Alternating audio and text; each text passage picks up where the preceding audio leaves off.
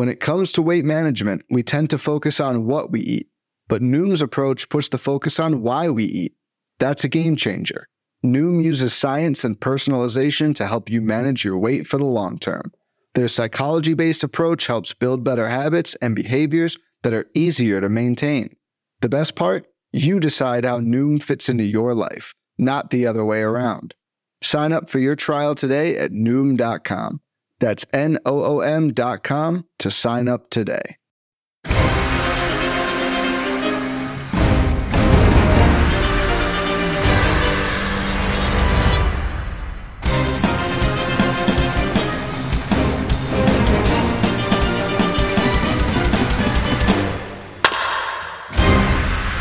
What is up? Welcome to episode number 406 of On the Corner, the official Pitcherlist.com podcast. I'm your host, Alex Fast, joined, as always, by the trimmed up Nick Pollock. Nick, how you doing? What is happening? Yes, Alex Fast is still in his parents' basement, which means that he's talking out of his headphone mic once again. In the past week, Fast, you couldn't find anything? This is the last week I'll do it, though. Next week, I'm back, high-quality mic. But you also did what I did. You went to the barber and you said, give me the January 6th. And here we are. Okay. Right, nice and nice. Okay, there's no fade. I know, just mine.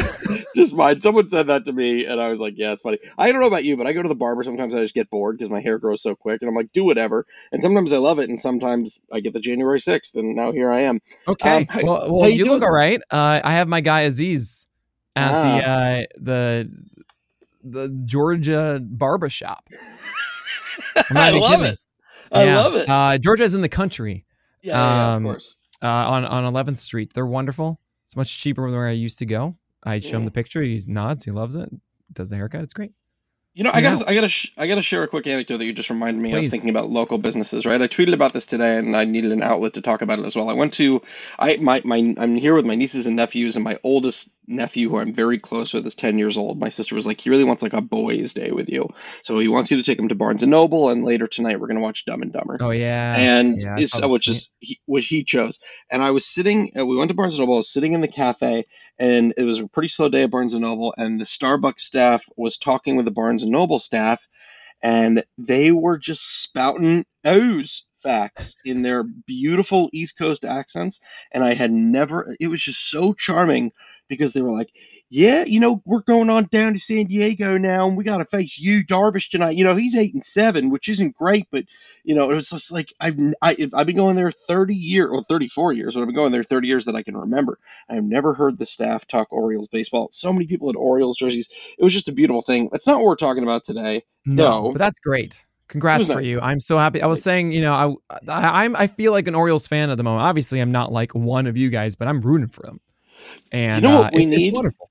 You know what we need? What do you need, Fast? We're never going to get it. There's a lot of talk of like, oh, this is the Orioles record since Adley got called up. I need the Orioles record since Nick said that the Orioles were not for real last year. I would love it's that. Fine to say like, hey, I need just more time to prove it. And then it was actually like, 2-3 weeks until I was like, okay, I owe you an apology. I did it right away. No, it was very quick, but at this point, I would like to see what it is. Anyway, we're not talking about the Orioles for the wonderful record you've had. Thank you. You did this. We're not talking about the Orioles. We're talking about there's so many fantastic starting pitcher performances in the past week, and there's so many for us to talk about. So we're going to dive in. Okay. Actually, before we do, Nick, let's hear the announcements. Right? We got positions. We got the streams that we're doing. Give us the rundown. We've got lots of stuff. We've got the on Wednesday we're watching Atlanta versus New York, the Yankees, on playback.tv/pitcherlist. That's gonna be hosted by Austin Bristow and Dave Sherman. And it's a watch party. It's free. Just show up and you get to hang out with the community and watch this really fun game together. It's amazing. It's why we're on Playback instead of Twitch. We have an open position for a database engineer. So definitely go check that out. It's a part-time position now that can be full-time in the future. We also have cool stuff going over at Cubulist. I know the F word of football. However, we have a sister site that is fantastic with it. They just put out a What We Saw article there. Go check that out if you want some funny fantasy football stuff. And of course, we're going to be here through the entirety of the rest of the season. I'll have my edition of the list where I go over the schedule. I believe that's September 4th. Will be that one, and also there's going to be an LA meetup on September 2nd. I will be there. And apparently, Someone won't be Yeah, there. we'll get into that one at a later podcast for sure. Nick, I got a new category for you today. It's reminiscent of one that we did in the past, but I think it's a pretty good one. I was thinking about it earlier today. It's like ways you're at a party, okay? Yeah, And I'm it's at a party. Oh ways, boy. that's it. That's the topic. It's ways that you get out of a conversation with someone you don't really want to have. Yeah. Right? We did. Absolutely. I don't think we've done this. We've done like ways you call for the check, which was No, this is a good favorite one. mine. I know this. Okay, Yeah. because I hope you have 13 ways to do it. Let's dive in. Let's dive in with I trust. Let's dive in with tier 1 here, 1 through 4. We got Spencer Strider, Garrett Cole, Luis Castillo, and Kevin Gausman. What's it called? Why is it called that? The easiest one, the quickest, the staple, the one that always works without fail. Okay. Excuse me, sorry, I gotta grab a drink. Oh, I gotta go grab a drink real quick. Yeah. Yeah. That is absolutely it. Down it if you need to. Whatever, but without fail, that's like the nicest, easiest. Like, hey, excuse me, I'm sorry. Yeah, I just gotta go. Gotta grab a drink or whatever, and there you go. Would you say that's the same as, hey, I'm gonna grab a drink real quick? Do you need anything? That's if you want to engage the conversation. Yeah. But how you phrase that? Hey, sorry. You just say quickly, hey, I'm sorry, I'm just gonna grab a drink. Yeah. All right, I'm gonna go grab a drink real quick. Yeah, exactly. I'll talk to you in a bit. And that's it. And then Zoom, you right. got it. It's the easiest way to do it. There are obviously different phrases for what you want to go for, but that's the way you get out of that one. Yeah. Not much movement, obviously, in the top 4 here because there weren't many blowups. What did change? Nothing to change here. Any quick words on any of these gents? Nah. All right, tier 2. 5 through 11, Zach Allen, Tyler Glasnow, Zach Wheeler, Max Scherzer, Blake Snell, Pablo Lopez up 5 to 10, and Shohei Ohtani down 1 to 11. What's it called and why is it called that? Just be really nice. Hey, it was really nice meeting you. And there you go. And then just like have a direction to go to. And why? Why this tier for that? You don't even need to. No. Don't. Anytime you have to give an excuse or something, I'm serious. This is actually a big thing. The more that you go into detail about stuff. Oh my gosh. I don't care about why. Why this? What's it called? I'm just trying to explain. The more that you just leave it vague and straightforward, the better. Yeah, the more you add details to this and this and that in any situation, don't do that. Just be straight and firm to the point. Okay, why is it this tier? Because straight and firm to the point. This is good. These are solid. They are solid. I mean, Lord. What? Straight and firm to the point? That was just the why thing. Oof. We're gonna get through it. So 2 things. We're obviously gonna talk about Pablo Lopez, who's the largest riser in the top 10 as he jumps up 5 into the top 10, the highest position of the year for him so far. Did you? I as if we couldn't love Zach Gallen anymore. I don't know if you saw. He had a tweet yesterday where he was I love these teal, and then had a vote today. Was like teal versus 90%. It was unbelievable. I mean, I thought it was going to be somewhat even, but it was a trouncing. Without a doubt, it's better. It's without a doubt. I was watching the game. I was like, oh, this is great. Yeah, I love it. Okay, so let's talk about Pablo Lopez, who is really on a tear since that tough start against Oakland in the middle of July, where he gave up 7 earned runs over 5 2/3. Yet to give up more than 2 earned runs, and that's in his past 5 starts. Not all of them were quality starts, as he had, against Seattle it was 5 innings of 2 earned runs, 2 walks, and 7 Ks. But since then, we're on a 1, 2, 3, 4 quality start streak. They're not really letting him hit 100 pitches too much. There are a few starts where maybe he could have, gone deeper, gone into the 7th frame. Sometimes there was a lead against Philadelphia, or even though he was at 92, which is still relatively high, they're being a little cautious, but he has been executing. He has 1 walk in his last 19 frames. That is unbelievable. What is that? It's a 20 to 1 walk ratio. It's unbelievable right now. So give us some thought as to why Pablo Lopez is up in the top 10 now. I mean, I wouldn't even say that, hey, the denominator or the range is that 7 earned run game. I would go past that. I would go last 12 starts for Pablo Lopez, dating back to that Rays game against the Rays game on June 7th. Pablo Lopez has a 2.83 ERA and a 102 whip with a 31% K rate. 15% swing strike rate. His PLV overall is 5.31. Last start, 49% CSW on his 4-seamer. He threw over 30 of them. That's unbelievable. It's crazy. Pablo Lopez has all the skills. We've been saying all season long that his 4+ ERA was just so weird. Guess what? He's at the 3.66 now. And that includes that terrible beginning, right? Now you have this 2.83 over the last 12 games. So I love this. He's been saying that I felt like Pablo has been an ace is gonna ace for a while. And it's about time. I mean, that's, as you just mentioned, 3 starts of 1 earned run total. The man deserves it. It's great to see. Yeah. Anyone else in this tier you want to hit upon before going to tier 3?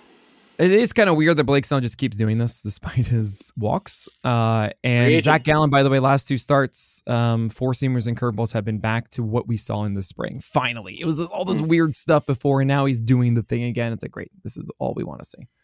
Let's move on to tier 3 then. This is 12 through 19. We're talking Brandon Woodruff, Max Fried, Clayton Kershaw, George Kirby at 15 up 3, Sandy Alcantara up 4 to 16, Corbin Burns down 4 to 17, followed by Julio Urias up 7 to 18, and Logan Webb rounding out the tier at 19. What's it called and why is it called that?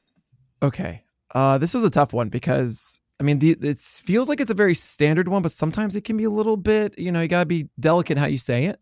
But it's like, hey, I'm sorry, I just got to talk to whatever, my friend or whatever it is, right? The networking excuse. Yeah, and you have to be like, hey, you just got, but it's specifically that one, which generally does work. It's like, you don't want to be rude, you don't want to interrupt someone's like, hey, it's fine. But yeah, sometimes it can be like, whoa, you'd rather talk to someone else than me, and you got to be careful about that one. But yeah, generally that is an ace worthy line. Okay, I mean, there's a few things kind of to talk about in this tier. Let's kind of go through them one by one. Talk to me about Brandon Woodruff leading off tier 3 as opposed to being in tier 2, and what separates him from the others in that pack.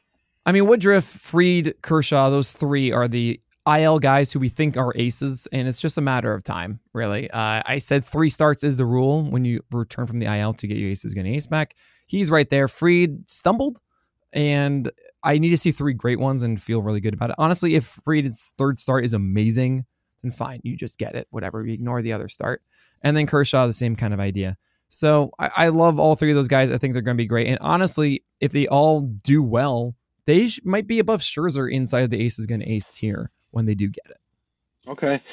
We should move on now to another guy rising up the ladder. Someone who I don't make a lot of bold predictions, but my bold prediction on some, talking with some people at the Seattle podcast was like, my dark horse Cy Young candidate was George Kirby. He's not going to win the Cy Young, but he could get Cy Young votes, which was my bold prediction.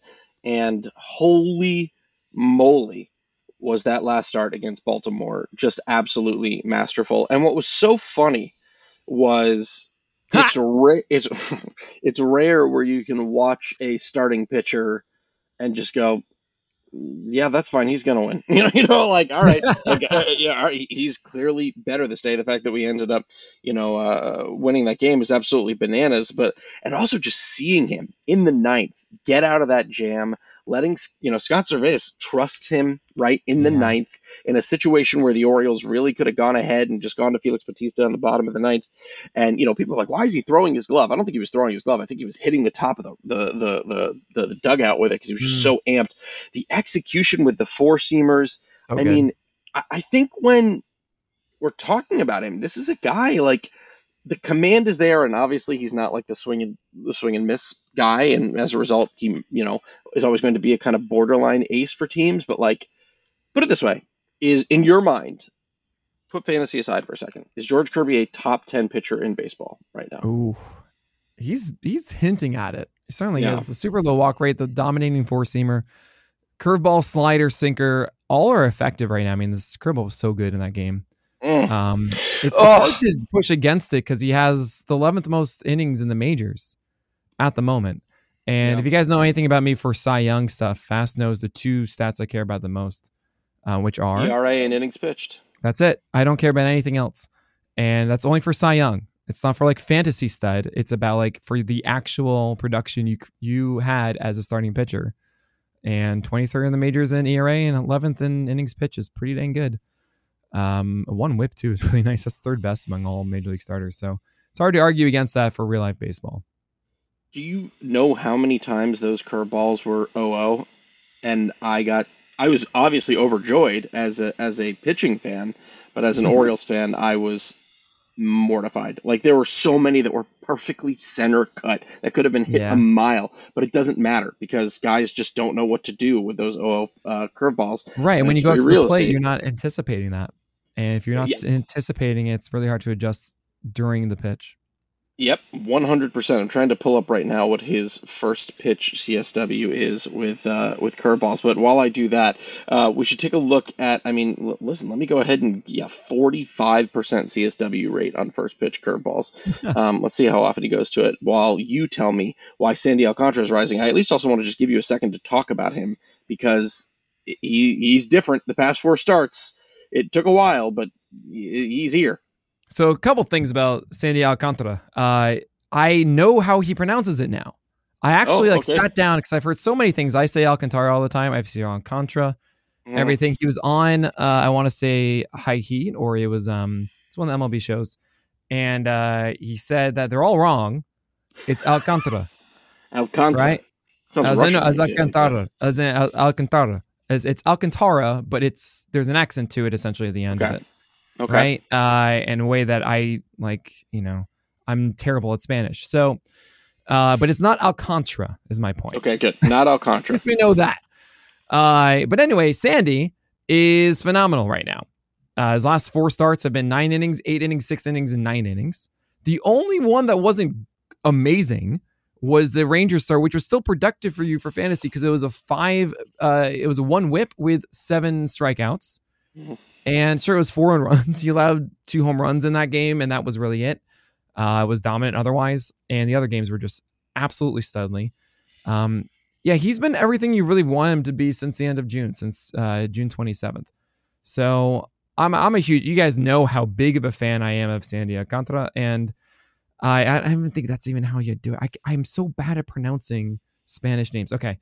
I'm so sorry. 2.59 ERA, 105 whip, 23% K rate, 62 innings in just 9 games since the end of June. That is June 27th. 9 games for 62 is what? Near 7? Yeah, essentially 7 innings on average, 60.2 in that. So absurd. Absurd to say the least. He's certainly in a much better place at the moment. And it's hard not to believe that he's not going to just soar to the finish line at this point. Love it. Real quick, Julio Urias rising 7 before we go to tier 4. It was the best I've seen of him for a long time. And by the way, with Sandy too, this matchups are really tough the next 3. This is why he doesn't have an aces going to ace left, or right now. Is I need to see him actually endure that and see what happens. Next matchup against LA. Are you starting or sitting? I'm going to do it. Gosh, probable start. The bottom probable start. It's terrifying, but he's in such a good place. I'm so scared. I know. I'm so scared. All right, let's move on to. Oh, actually, no, you didn't do Julio. That was the last thing on Sandy. Oh yeah, Julio is he's pitching as good as we've ever seen him. Changeup was actually getting whiffs last time. 4-seamer curve were both great. It feels between him and Webb, Urias has the better situation. Okay. And with the Dodgers, and Webb is still going to have a high hit per 9, so things are better for Julio. And so tier 4, 20 through 27, Justin Verlander up 3, followed by Yu Darvish, Freddie Peralta, Aaron Nola, Logan Gilbert up 10 to 24, followed by 3 fallers and James Paxton, Framber Valdez, and Jesus Luzardo down 10 to 27. What's it called and why is it called that? This is looking at the door and hoping for someone to come in for you to hug. Except the other side of that door is me sending you a text about Jesus Luzardo's 7 earned runs over 4 2/3 innings. I gotta say for everybody listening, the massive smile on Fast's face for someone to do poorly is just so out of character for what we do. Don't set me up for failure. You know that we unbelievable. I didn't bring this up. You know that we had that bet. Hey, you know what? Two before he started his little stretch of being ineffective, I gave you the floor. I know. I think that was a problem. Is that you gave me a victory lap that we don't take victory laps, and I took the bait. Bait. Don't take victory laps. I got the DMs to prove you wrong on that one. All right, let's. That's a joke between us. I don't do it like I don't. No. You guys know us on this podcast over the years. Like we don't like doing that. It's not a good thing. We don't do it as much, but it's mostly because we're wrong a lot. Let's move over to Logan Gilbert, who is one of the, I believe, the largest riser in the tier, who jumps up 10. We'll stick with the Seattle Mariners. I mean, man, it's so funny. San Diego is such a conundrum where they have a top 10 rotation by ERA since the All-Star break, and not even a bad bullpen, and they just are not able to execute. And Logan Gilbert was able to take advantage, going 7 innings of one-hit baseball, no walks, and 12 strikeouts. Picking up whiffs on the slider, picking up whiffs on the four-seamer. Didn't matter. Even had a few splitters just falling off the table and hitting the dirt. But really, the story was a 50% CSW on that slider. I really liked what I saw. What are you thinking about Logan Gilbert moving forward? Why did he rise 10? And also, what's it called and why is it called that? I didn't. What's it called and why is it called that? I did at the door. We're hugging. You said the hugging at the door. Oh my God! You just want to mention it again about Jesus Luzardos? Yeah, let's run it back. All right. So Logan Gilbert, why did he rise 10? Why did he jump 10?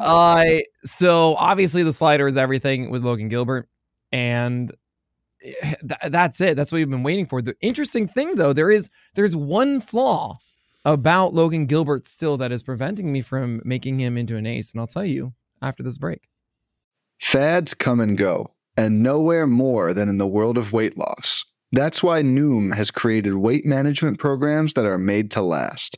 Noom uses science and personalization so you can manage your weight for the long term.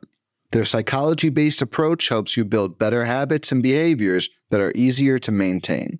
And they help you understand the science behind your eating choices and why you have those cravings. Noom's personalized courses are easy to follow and will help grow your confidence with tools you can put into practice on day one. The best part? You decide how Noom fits into your life, not the other way around. And based on a sample of 4,272 Noomers, 98% say Noom helps change their habits and behaviors for good. So stop chasing health trends and join the millions who have lost weight with Noom. Sign up for your trial today at Noom.com. That's Noom.com to sign up for your trial today. So here's the thing, Fast. Logan Gilbert, right? We've been waiting. Oh my gosh, once he gets a slider, he's all good, right? Well, he needs to have a dominant four-seamer first. And that was what we've seen in previous years, was that Logan Gilbert would have this 12%, 13% swing strike rate. There was a lot of debate between who had a better four-seamer entering this year. Is it Logan Gilbert? Is it George Kirby? And this pitch has been a 9% swing strike rate this year for Logan Gilbert. Not nearly as good. A lot more hard contact as well. And I'm a little hesitant to lean so much into the slider improvement because I really do need to see that four-seamer be that elite pitch again. And it isn't. But he's been able to get some results, and you're still going to start him and all. But once he actually has that old four-seamer, maybe it's the whole supination thing that you talk about with cutters and stuff. Essentially, when you throw a better cutter or a slider. As by the way, the light just turned off in Fast's basement for a moment, and it was terrifying. Yeah, someone definitely forgot I was in here. Oh, I don't wish that on anybody.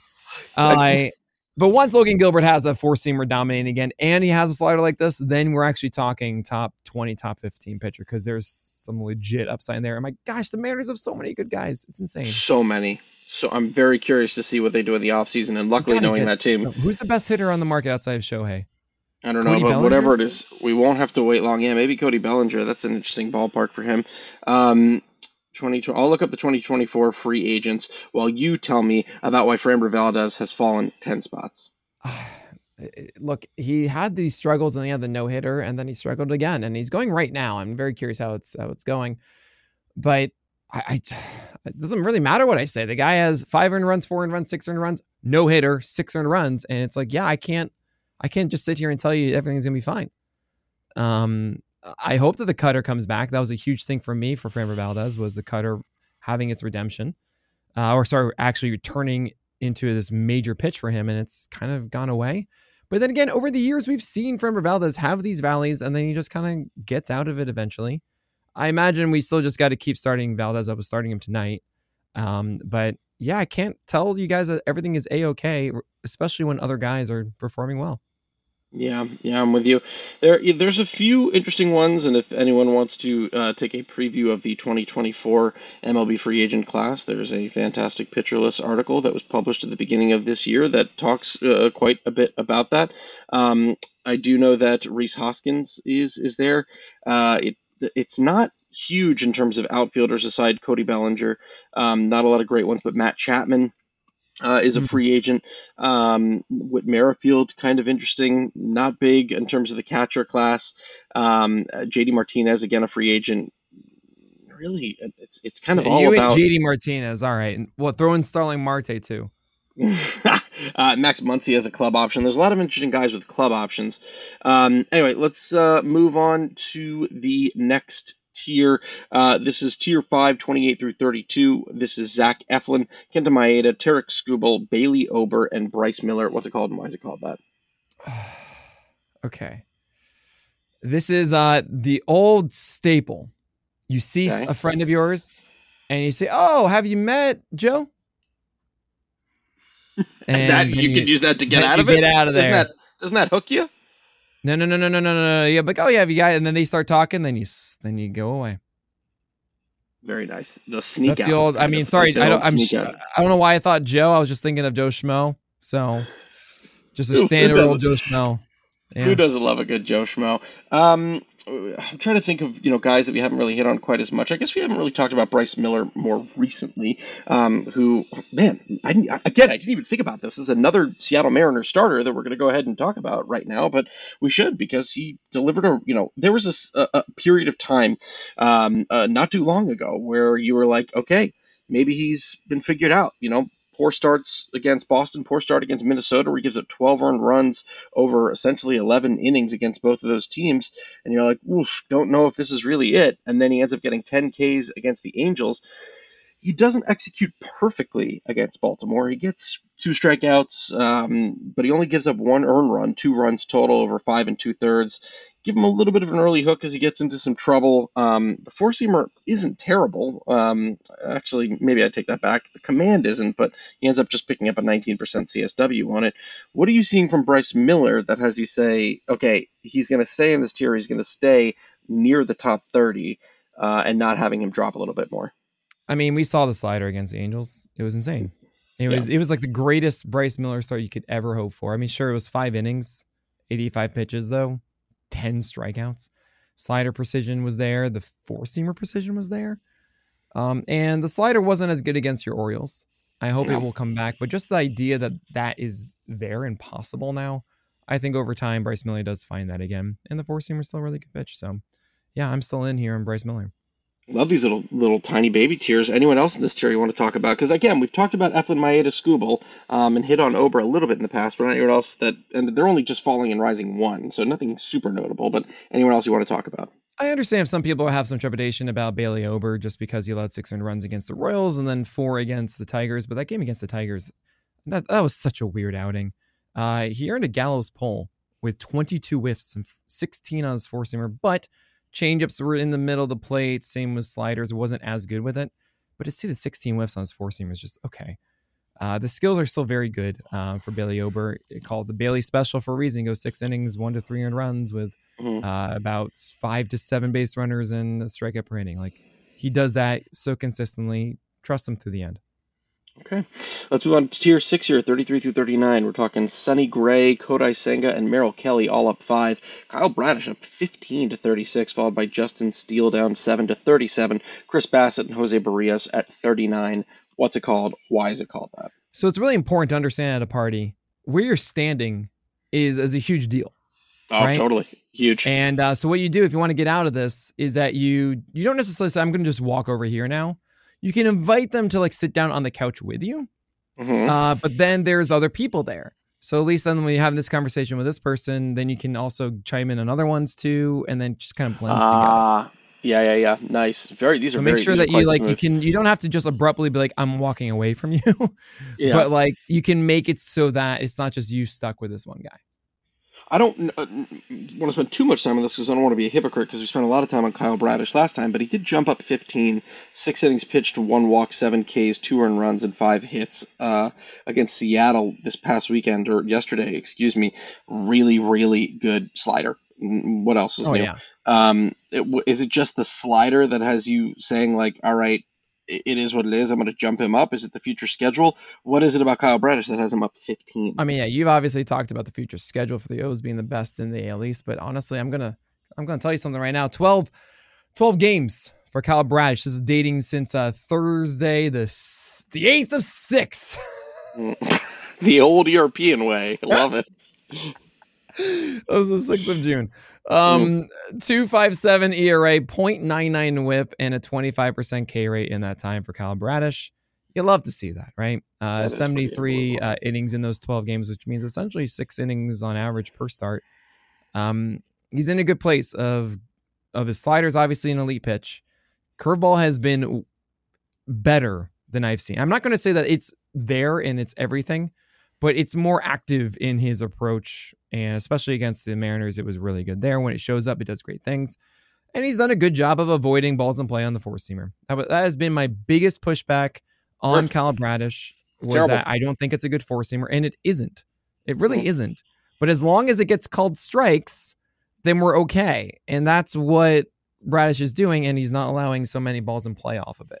The sinker's also helped, too. So the sinker helps a lot. I think it helps him set up that slider, and the only problem, I think, is he could do it even more. Get rid of the four-seamer. He still throws it early in counts and gets ambushed. Just stop. Get rid of it. Yeah, only 20% usage on that four-seamer instead of 30% before. Even more than that. Called strike rate, 22%. That's pretty good in that time, in those 12 games. Also, 52% ground ball rate as opposed to in the air when it is hit into play for that four-seamer.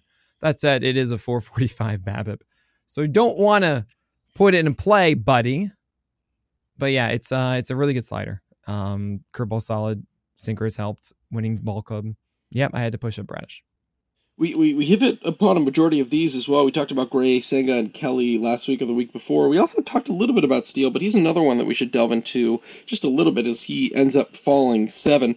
What was it about Steele's recent performance? You know, it wasn't the worst. He had 5 innings, 3 earned runs, no walks, and 7 Ks against a very good offense in Toronto. What was it there that had you say, you know what, I can't do this anymore, he's going down 7? I understand that, like, Toronto, also Atlanta, I haven't really seen Steele dominate for a little bit now. I feel like it hasn't been since the 21st against the Cardinals. And his command has just been off a bit. It's been a lot more fastballs and sliders over the middle of the plate as opposed to around the edges that it was early in the season. It's really nice that, of course, those 500 runs were removed in against Boston, of course. But even in that one and the follow-up start after, it was just still like it's all been a little weird with him. And I'm not too surprised. I mean, it was 4 walks against Atlanta, and even against the Jays, it just wasn't him being pristine. 7 Ks is great, but it's not the same Justin Steele. And I felt that the other guys inside this tier are just, I'm expecting more from them at the moment. So I gave a little bit of a dip to Justin Steele, but still very much, he's a great starter for my team. Okay, let's go to tier 7 here, 40 through 47. Chris Sale reappears at 40. Andrew Abbott, Lance Lynn up 6 to 42. Gavin Williams up 16 to 43, followed by Bobby Miller, Grayson Rodriguez, Yuri Perez, and rounding out the tier, Tanner Bybee at 47. What's it called and why is it called that? This is the faking the phone call. It's a very risky proposition. Love this. It's a risky one because you might have to really lean into it. You know, you might actually 100%. It can make you look real bad. Yep. But sometimes you just got to do it. And, it can pay off. I'm with you. I'm with you 100%. You know those movie montages where all of a sudden the team, regardless of sport, will start winning, and you'll see like the standings kind of go from left to right across the screen, and it's like 5th place, 4th place, 3rd place. It's a montage. Yeah, exactly. It's this beautiful montage. That's kind of what's happening with Gavin Williams at the moment. He's now the head of the list, right? He's the cover image. He's up 16 inside of the top 50 right now. He's only thrown 54 innings, but if he were to qualify, he'd be 11th among starter ERA right now with a 117 whip, 27% K rate. Yeah, the 10% walk rate is obviously a little bit scary. Coming off of back-to-back back-to-back double-digit strikeout games against the team in 2nd place and 3rd place in the AL East in Toronto and Tampa Bay. So 2 very, very good teams. Oh, by the way, he only gave up 1 earned run and walked 1 in those starts for that was over 12 innings, right? What have you seen in those past? Also, both of those on fewer than 91 pitches, 90 pitches and 87 pitches, 12 Ks and 10 Ks. That's unbelievable. What are you seeing from Gavin Williams? Yeah, Gavin Williams' four-seamer is legit. I mean, it is legit. And I just wonder, is he going to be able to get his breaking balls down enough to make this work? It is also really interesting. The Y movement, that is a Statcast vertical break, not high, 53rd percentile on it. Yet we are seeing that success up in the zone on it. Maybe it's just the fact that he throws 96 and that's hard, or maybe the extension is really great, which it is, by the way, 99th percentile. So that's probably what's going on here. 7.5 extension is insanely good. So with that extension, he is missing a lot of bats with that four-seamer. But, you know, it's a case where I pulled him down too far last time, then these two amazing starts after that. Right? You're welcome, guys. I obviously did this. But the reason I brought him down before, and we shouldn't forget that, is Gavin Williams only threw 18 innings in 4 games. It was 5 innings, 4 innings, 4 innings, 5 innings because of his volatility. Yeah. And that's not out the window now because of these 2 games. Yeah. That's still very much present with Gavin. However, I do think over time, and I've said this a lot with a lot of these young guys, we see what the skills are, and we know how these things generally get better. With Gavin, it's less about, hey, I need you to have a new curveball or a new slider. You just got to get those things low. And with time, we generally do see improvement with those pitches, especially with a guy like Shane Bieber that hopefully can help him. And all the Guardians' history of having 2 elite secondaries, you would hope that he can get those low. So I hope to see that from Gavin Williams. I'm really in on him for next year. Right now, though, his slider has a 9th percentile in low lock, under 50% low locations, and that's the bottom third of the zone and below. So we hope to see that improve over time. And he has to get it better than a 52% strike rate on the curveball. But as long as he does those things, for example, we saw a 75% strike rate on the slider in the last start, and we saw a 50% strike rate in the Rays start. Sorry, it was a 75% strike rate on the slider in the Jays start. But yeah, good stuff from Gavin Williams. Obviously, I had to push him up because, those were 2 amazing outings against the Jays and the Rays, who are not easy to dominate against. 100%. Lance Lynn also up 6, real quick. 18 innings pitched as a Dodger now with a 2 ERA, a 22-4 strikeout to walk ratio. 3 of his 4 earned runs coming off solo shots in that first start against Oakland, and since then just 1 earned runs against San Diego and Colorado. As I just said, Colorado, San Diego, the other start against Oakland. Is this legitimate change because he is now a Dodger, which it seems to be? They have made some tweaks. Is this benefiting an easy schedule? Is it a little bit of both? And are you buying into it? Yeah, I really actually had my doubts that the Los Angeles Angels would really fix Lance Lynn. The Angels? And this is the Angels, the Dodgers. I'm so sorry. It's all LA. Whatever. No, the Dodgers would really fix Lance Lynn, and they absolutely have. I was so wrong about this because obviously the situation is better. You're on a winning team, better defense, better home park, sure. But I still thought at the end of the day, like, the pitches are still bad. Yeah. The cutter's gone, the four-seamer's up, and that's apparently working. Sure, it's been better matchups for Lance Lynn thus far, and that's nice. But like, if you have Lance Lynn, you were just going to start him. Yeah. All that stuff be damned. Like, you're going to just do it. So here's the thing, too. Even if it is because of poor teams, his next 2 starts are Milwaukee and the Guardians. So it's not like we're talking about elite top 10 offenses. So you keep rolling with that. Anyone else in this tier before we move on to tier 8? Yuri Perez, I think, is going to be limited a little bit. I watched him a bit on the stream just as another check-in. Really good four-seamer and slider, but he needs to do a little bit more, I think, with the curveball and changeup to be that consistently, like 6 innings with his limited pitch count, I think, with the Marlins. So keep that in mind. And Tanner Bybee, I watched all of his start again on stream today.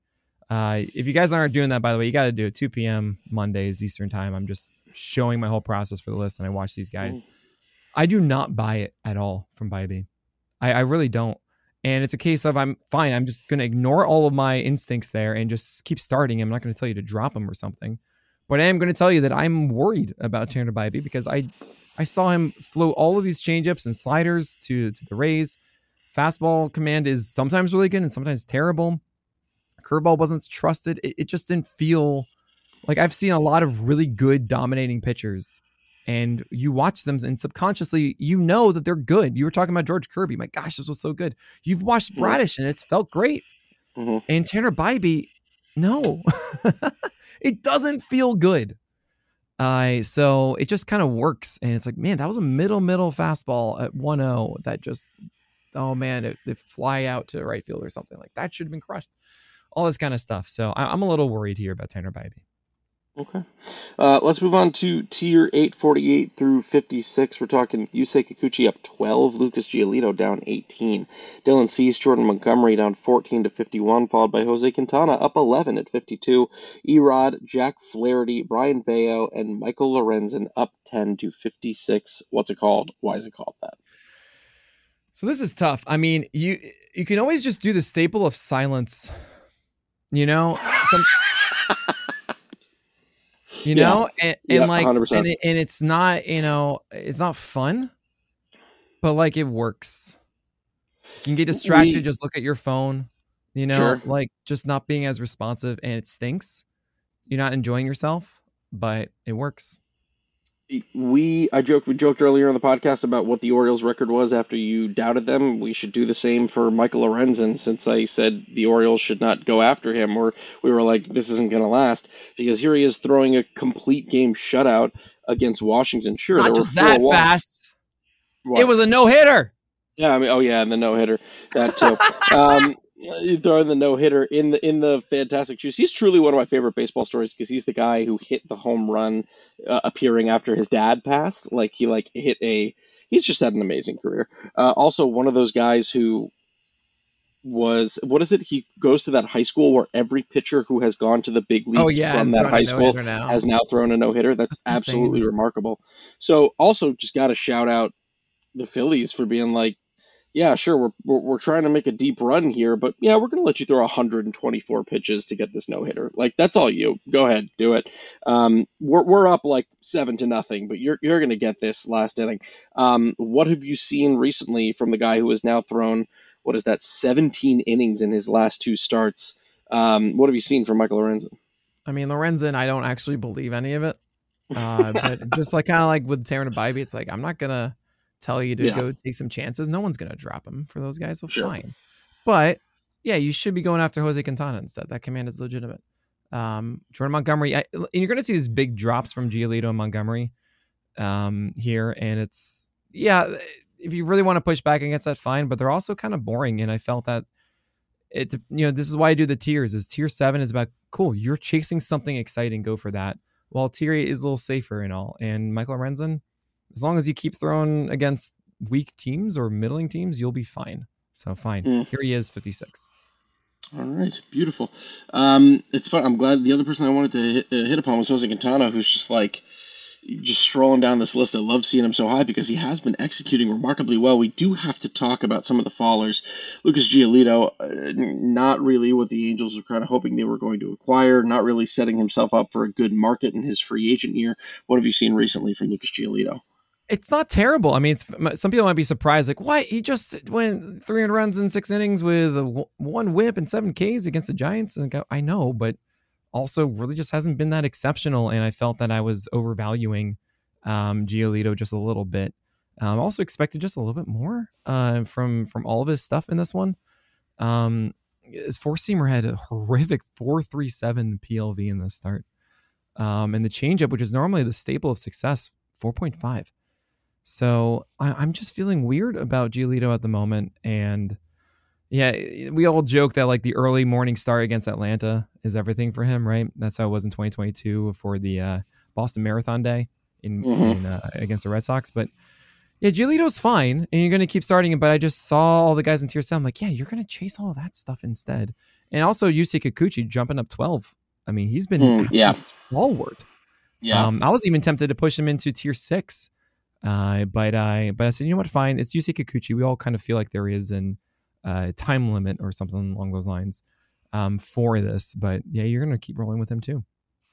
The next tier, I'm going to spoil it, contains Cole Reagans, and I want to be able to give you an opportunity to do the follow-up chapter to your epic tirade last week, and we're going to get to that right after this break. This podcast is sponsored by Underdog. Want to make money making picks on MLB games? And you have to try Underdog Fantasy, the easiest place to play fantasy sports. In Underdog's Pick'em game, you just pick your favorite baseball players and predict whether they will go higher or lower on stats like strikeouts, hits, and more. Pick to 2 to 5 players, get all your picks right, and you can win up to 20 times your money in a single night. Be sure to sign up with the promo code PitcherList, and Underdog will double your first deposit up to $100, so you have some bonus cash to start playing with. Again, that's UnderdogFantasy.com or Underdog Fantasy in the App Store. Sign up with promo code PitcherList and get your first deposit doubled up to $100. Must be 18 or older, 19 or older in Alabama and Nebraska, 21 or older in Massachusetts and Arizona, and present in a state where Underdog Fantasy operates. Terms apply. Concerned with your play? Call 1-800-GAMBLER or visit www.ncpgambling.org. In Arizona, call 1-800-NEXT-STEP. In New York, call 1-877-8-HOPE-NY. In Tennessee, call 1-800-889-9789. Fast, how dare you call that a tirade? That was beautiful. That was poetry.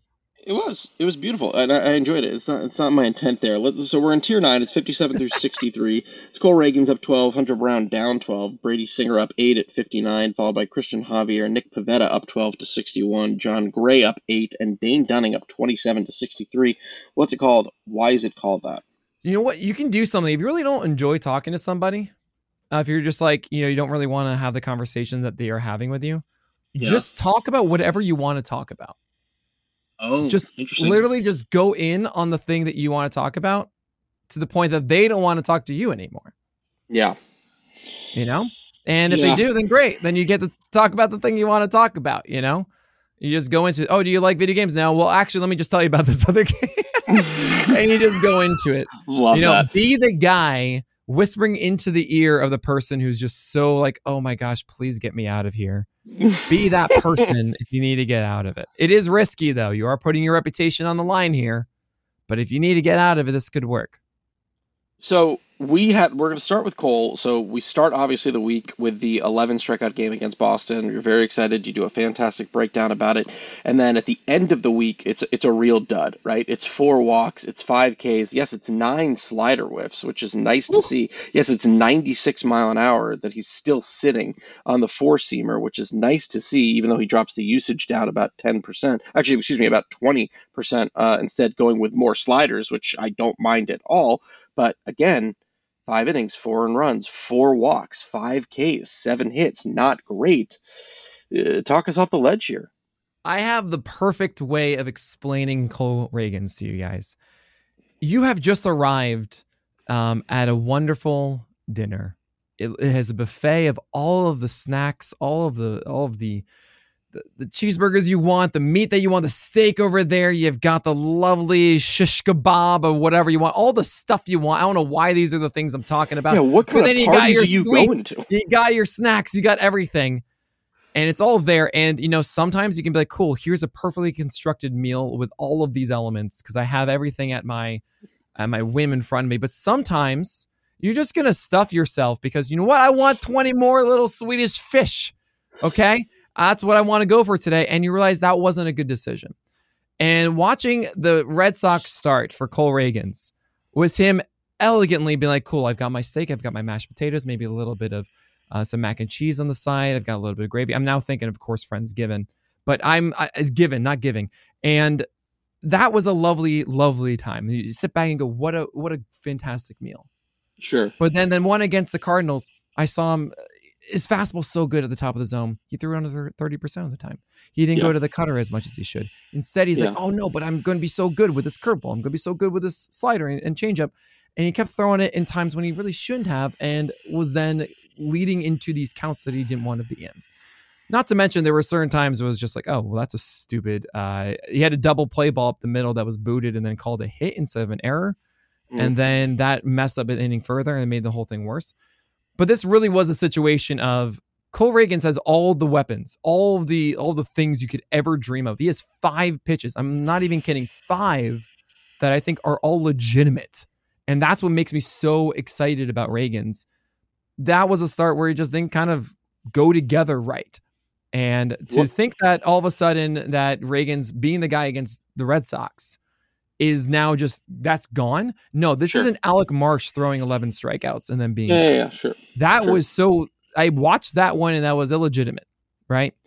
This was an amazing, beautiful outing. I saw him against the Cardinals. Still had some unreal pitches, and he just kind of didn't make it all work right. And the timing, the sequencing, I don't think was it. Obviously, he let some guys go that he would regret later on. That's how that is. That's part of the development of it. But to sit here and say, oh, yeah, you should drop Cole Reagans out, absolutely not. The schedule is so good for the Royals, too, moving forward. You are holding tight here, 100%. Cubs in Oakland for Reagans. Two things. One, when you were breaking down that meal, it was the closest I've ever come to thinking that you might just be a lost boy from Peter Pan.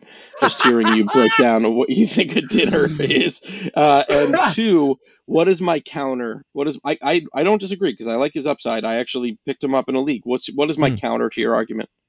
Probably there are two, which is one, track record, and two is two Tommy Johns. You don't know necessarily about health. I'd say three also. Maybe being on Kansas City isn't a helpful thing. It's 3, 3, 3, 3, 3, and 3. If there is an organization that I do not trust to help him maximize his pitch mix, and a catcher who might not necessarily be there at the moment because of fantastic catching prowess, not taking away from Sal Perez, he's an MLB legend and I love watching him play, but we're not talking about your typical catcher like Martin Maldonado, who the pitchers might love to work with a lot, right? So while I would I'm hearing you say that, and I agree, right? I'm hearing you say that he's got 5 pitches, but it's not Daniel Lynch 2.0 because he was just elite fastball with great velocity, and there were other issues. Elite though. He was sitting like 97. I know. We've seen that before. We even saw the results on a lot of it and the movement and stuff. It wasn't actually it wasn't like a Bryce Miller fastball or something like that.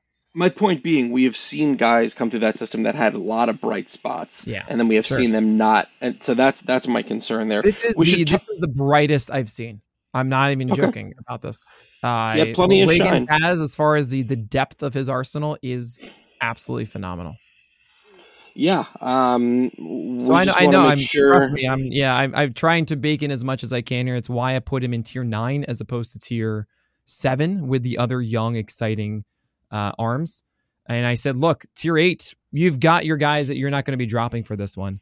And also, just kind of look at it relatively is what I would suggest for everybody. If you feel more comfortable going for, Dane Dunning just struck out a ton of Giants guys, and I feel better about that. You go and do that one. If you feel like you need the staple of Marcus Stroman or Christopher Sanchez, by all means, I have no problem with that. It's why I actually break them off in these tiers of cherry bombs if you want those, and Toby's if you want that. Personally, I see Cole Reagans as the highest upside play you could possibly think of for the next 2 months. We just need to make sure that Reagans does not trickle down the list.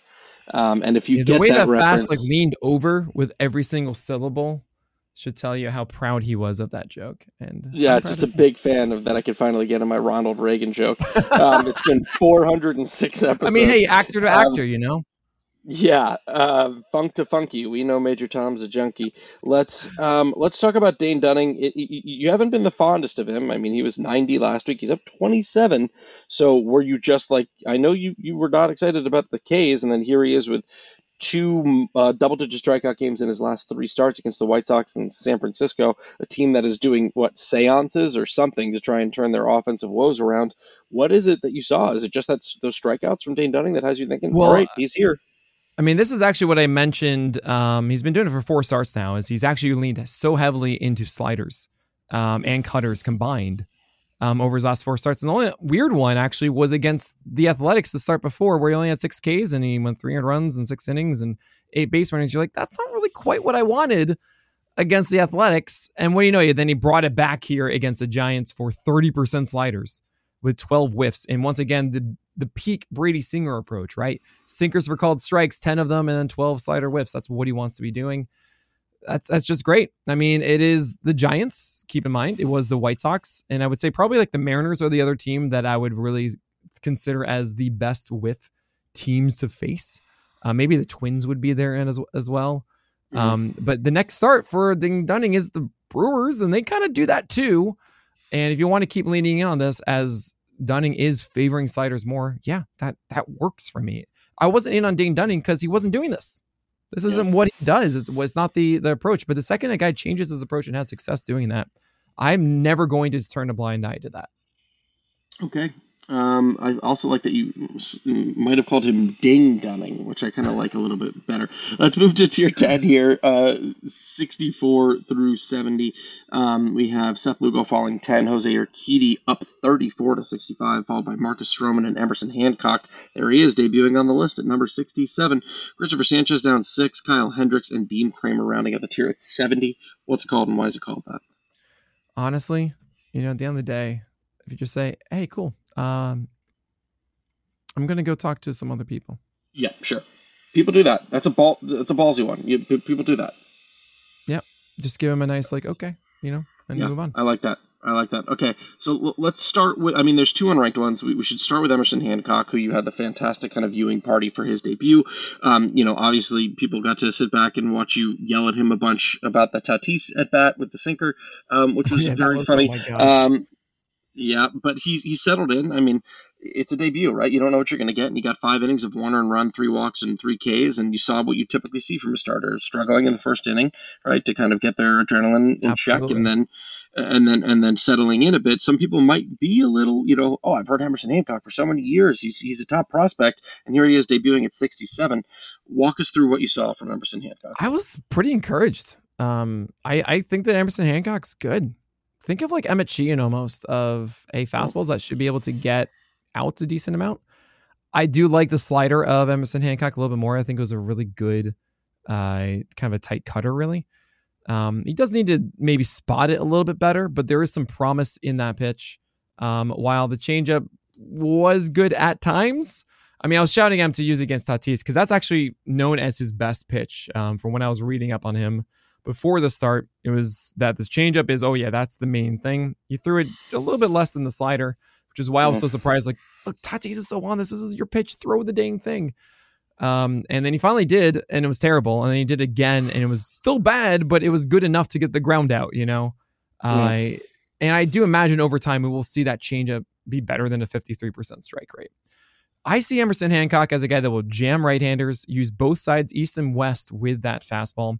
He has a four-seamer and a sinker. I really think of him more as a sinker baller than that four-seamer, but he is going upstairs with the four-seamer, had a 14% swing strike rate on it. And then the O-swing on the sinker was 35%. That's really, really cool. His approach with that, guess what? Arm slide location was 74%, which would be 95th percentile if he did qualify among sinkers. So Emerson Hancock, for I think is a goodish Mariners team. Like, they're above 500 and everything. And with Wu might be back after like another week or so. So at the very least, right now, pick up Emerson Hancock for a start against the Royals. I'm a fan of this. And then maybe not against Houston. You can probably push him back after that and see from there. He would get, I believe the Royals are another weak team after that if he is still in the rotation. But I think he's a solid Toby and someone you should be considering for your 12-teamers. Real quick, Jose Urquidy jumps up 34. Talk us through that. Dude, Urquidy, this is like the best Urquidy start. The one before was all of his pitches outside the zone, but just a little too much. I just wanted him to squeeze everything. And then he did. He actually did. Four seamers were right up top. Curveballs landed in for strikes. Sliders in the right spots and changers in the right spots. And sinkers were in this. It was beautiful. Is it going to stick? I don't know. But at least like he's in his best place I've ever seen him. And it's for the Astros. You want to be pitching for the Astros. Like you want to be pitching for the Dodgers, Atlanta, and the Astros. And if anyone is doing well enough to prove that they can go 6 innings for any of those teams, that's excellent. So I love to see that with Urquidy. Perfect. Let's go to tier 11 then, 71 through 78. Talking Charlie Morton down 15, Chase Silseth, JP Sears down 16 to 73. Mitch Keller, Brandon Williamson debuts in the list at 75, followed by Graham Ashcraft, Kyle Gibson, and Reed Detmers at 78. What's it called and why is it called that? This is your high risk, high reward. So it's all cherry bomb stuff. You are going to go the old, oh, hey, into the distance and just walk in that direction. You know, you didn't actually make eye contact with anybody. Sure. You're just going to oh, hey. Keep on going. Excuse me. And then just go and hope for the best. Yeah, I'm with you. So speaking of hoping for the best, we should talk about Brandon Williamson, who's, made a good amount of starts and has not made the list. back-to-back relatively good starts against Miami and then Pittsburgh. 9 strikeouts via a very, very good changeup, right? 6 whiffs against Miami with the changeup, and then following up with some pretty good changeup execution in the start against Pittsburgh with 5 whiffs again. Was it just the changeup execution that has him on your radar a little bit more, or something additional? Yeah, he's really been a four-seamer cutter guy. And they've been fine. I've been calling him a discount Wade Miley. He has increased his velocity from about 92 and change to 94 plus, which is good. Okay. You know, but Wade Miley has just made a career of like, I'm going to throw these fastballs and cutters inside and then changeups away. And Williamson had out of that changeup. And all of a sudden, there it is. It's right there. So hopefully that's good enough for Williamson. I don't really know if it does enough. I mean, it's really nice to see that, of course, a 9 strikeout game against Miami. I don't know how much I can buy into that. But Brandon Williamson, maybe there is something here that is actually tangible. Okay. I just love thinking of an even more discount Wade Miley. It just kind of cracks me up. It was just like Wade Miley is actually shown like after Coors this week. Like, no, he's probably going to be, who that is. With at least Williamson's like, oh, maybe I am too. That's sure. all. Anyone else in the studio you want to hit upon before we move on? I mean, Charlie Morton's been a hipster all year, and it's just about time you really just stop this. Unless you're chasing wins, then otherwise I get it. Maybe even you want some like strikeouts, but you're going to hurt in the whip territory. Absolutely. And maybe also in the ERA. Chase still said this very interesting because he was slider and splitter focused when he had those 22 whiffs. And then he tallied just 3 between them in his last start. However, it was a tougher matchup and he gets the Rays next. I originally thought it'd be the Rangers. Things got weird in the Angels rotation. It's now the Rays. The Rays aren't as scary as they used to be. So with Ohtani getting skipped once, you might want to hold on to Silsa for at least one more. I hope that he sticks around after. We don't really know at this point. Kind of seems like he's been pitching well enough to justify it, but it's not really about that. It's about, well, he had a big new breaking ball that made us excited. And without that being so dominant, and then the splitter showed up, and without that being dominant, like, is this actually going to hold on and be tangible? And I have a little bit of doubt at the moment. Okay. Let's go to tier 12 here, 79 through 83, tiny little baby tier. Hyunjin Ryu, Aaron Savale, Clark Schmidt, Wade Miley, and Michael Wacha reappears at 83. What's it called and why is it called that? This is literally just sipping on your drink and just staring. Like, it's not silence. It's pretty much saying, oh, cool. Next up. Sure, fair enough. Michael Wacha returning from the IL where he had some fatigue. It was on there for quite a bit, over a month. Going to make his return against the Orioles tonight, if you're listening on Tuesday. Orioles bottom 10 in WOBA in the since the All-Star break, struggling offensively since the All-Star break. Is this a still ill for you, or is this let it ride? Yeah, Michael Wacha has been, I mean, there's 2 reasons why you want to avoid this one. Michael Walker's success is more so on the command. And generally when it comes back from it, when you see guys come back from injury, I should say, that command isn't usually there right away. So you want to give them at least one start to showcase that they have. But we saw with Jose Quintana, it really took him 2-3 starts to get back into that. Yeah. The second thing is that we saw Michael Wacha last time in AAA on August 5th. And that was 48 pitches. I imagine they did something with him in between now and then that would hopefully get him up to about 55 or 60, but that does mean he'll be limited pitch count wise too. So I would avoid that one for Michael Wacha. Was it August 5th or July 5th? August 5th was in AAA rehab. Oh, AAA, excuse me. Okay. All right, good to know. Anyone else real quick before we move to the final tier? Do you realize that Aaron Savale has like what, a 2.81 ERA? It's unbelievable. Yeah, it's a 4.72 Sierra. And I normally don't just quote, ERA estimators is not really my style, but I feel like that's a good showcase of saying, look, we don't buy the sub 3 ERA. I don't buy that he's a 4.72 ERA guy either.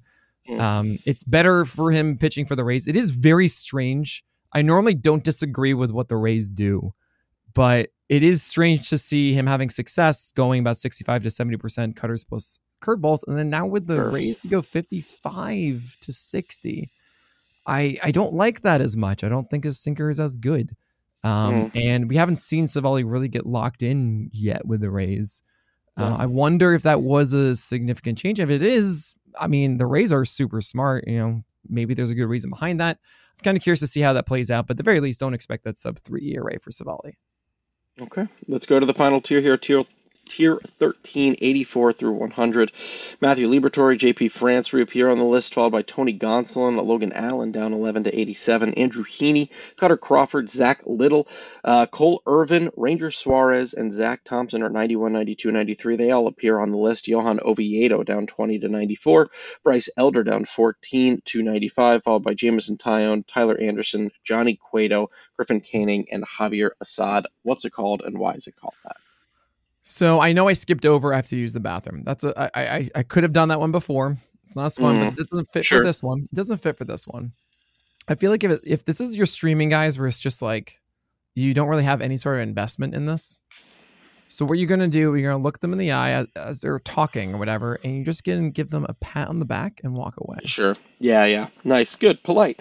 I'm just going to say, love the fact that the Orioles have a 6-man rotation and all are in the top 100. Truly never thought I would see the day. But Cole Irvin is finally starting to look like what we thought he would be at the beginning of the year, which is like a kind of unsexy, good starter who can go 6 innings for you. Yeah, a perfect Toby. Who on this tier are you kind of most excited to talk about to bring it home for us? Yeah, so I mean, as you mentioned with Cole Irvin, stretched out, I think, by now. Yes. He does get the athletics, so he could be that Toby. I just need to see him actually do well against the athletics. Man, there's some interesting ones here. Liberatore is getting an opportunity now with the Cardinals, but also with Zach Thompson now that Steven Matz is hurt with his lat injury. I led with him about a week ago on that Sunday when he performed, and I really hope that he takes advantage of it. It's not like he's amazing, but he does have some intriguing stuff. There's obviously Javier Assad at the 100 mark. Watched him today on stream as well, about 3 innings. Wasn't very impressed for what he threw against the Jays, but there might be something decent enough there with the cutter and sinker and curve for him to squeeze out a decent start or two there.